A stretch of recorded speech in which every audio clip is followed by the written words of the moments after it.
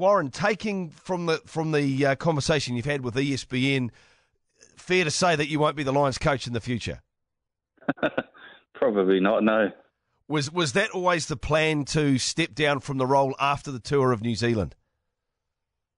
Well, it's not so much that. I mean, you're only appointed as a Lions coach sort of 1 year out from the tour. So, once that tour was finished, I was no longer the Lions coach anyway. So it's like everything, you get asked to apply for the position, and that would be the same for whoever was doing that in 3 years' time.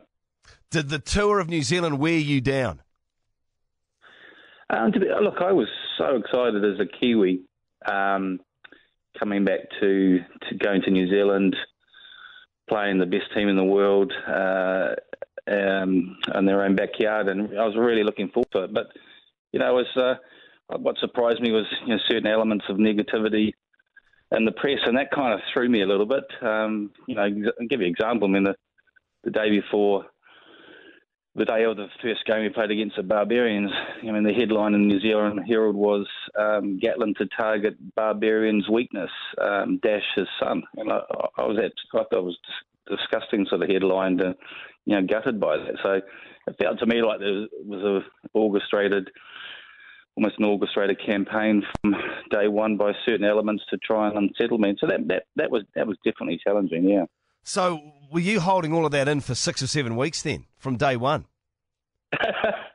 That's part of coaching, isn't it? You're sort of disappointed. I mean, I've got to say, the hospitality we had in New Zealand was unbelievable. The welcomes we had.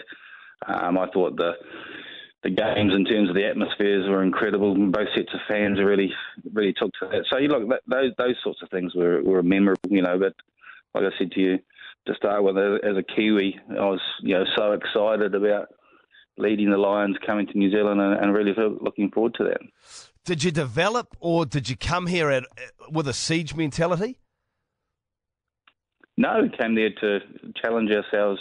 And no one's ever undertaken a tour of that magnitude and that difficulty before. So, to not just 3 tests against the All Blacks, and you're playing 5 Super Rugby sides and New Zealand Māoris as well. So you realise right from the start that this is a huge mountain to climb in terms of the opposition that you're facing. So, we knew how difficult that was going to be from the start.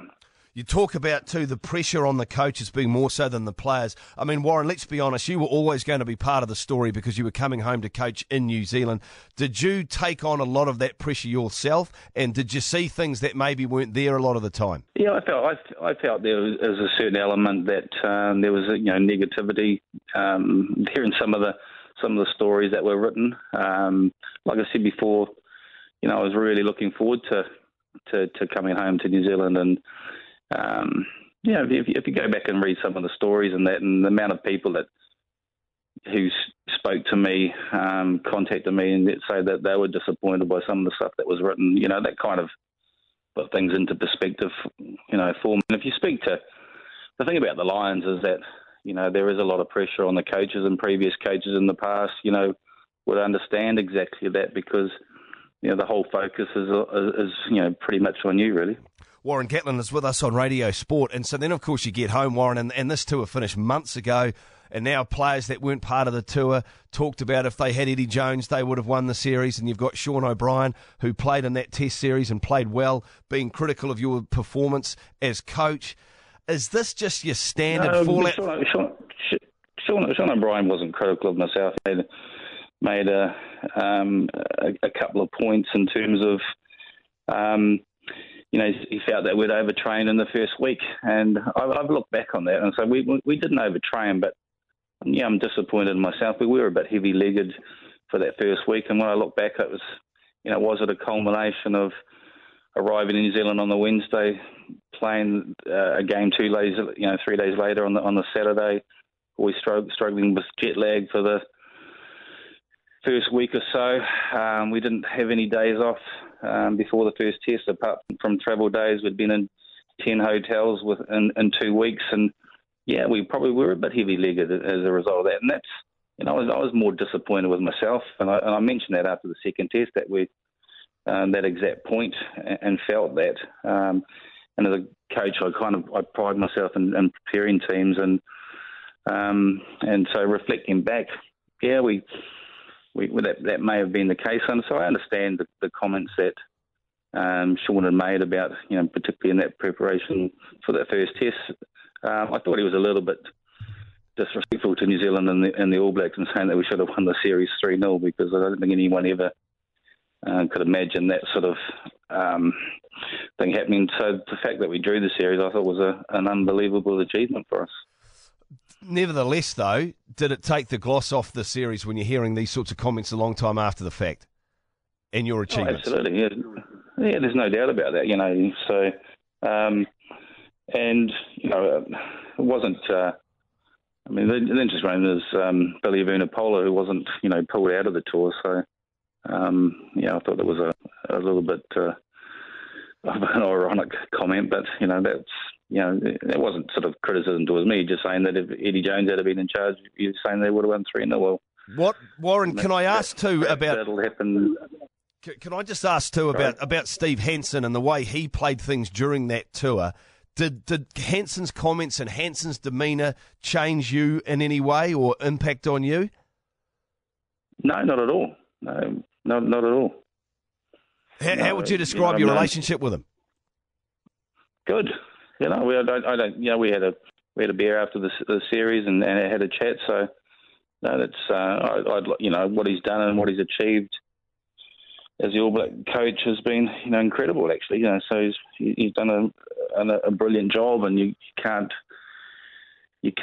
disagree or argue with the success he's had and what he's achieved over the last 2 World Cup campaigns. So you're in with Wales now for another 2 years until the 2019 World Cup. Do you know what your plans may be after that?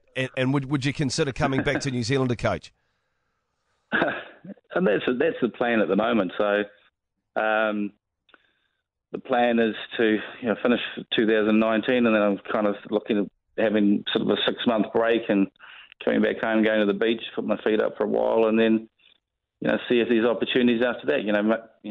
Perhaps in Super Rugby. And the thing about New Zealand, you've got to be in the right place at the right time, because there's not a lot of coaching positions, and then if there's nothing available in New Zealand, then perhaps they're looking at something else, and maybe back in the UK or France or Japan or something like that. I've got no plans. I'm a great believer in what will be, and so my focus here definitely in the next 2 years and building Wales up to the 2019 World Cup, and then planning to take a break and go to the beach and have a bit of me time, really. Do you have ambition to coach the All Blacks and give us a percentage chance of that you could do it, or that you would be offered the job? Look, like I said to you, I'm a great believer in what will be. So there's no plan. I kind of don't plan the next year or the next 2 years. What will happen? Like I said, come back to New Zealand, and if there's an opportunity to get involved in Super Rugby and you're successful, then other things open up for you. So that's exactly the way that I look at it.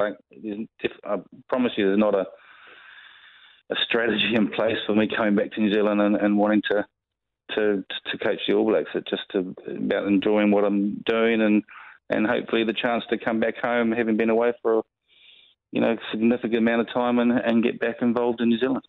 Well, Warren, look, we do thank you very much for your time talking to the Radio Sport Breakfast. Okay, Ken, cheers. Hey, thanks, Warren. All right. I'll pass on my regards to Bill Sweeney for you. I'll do that, cheers. He's not a bad lad, is he, eh? He's a good lad, yeah. Are you sad to see Waikato get dropped to the B division? Well, it's disappointing. It is disappointing, but when you look at it, you look at how many Waikato players are actually playing in other teams at the moment that could be playing for them.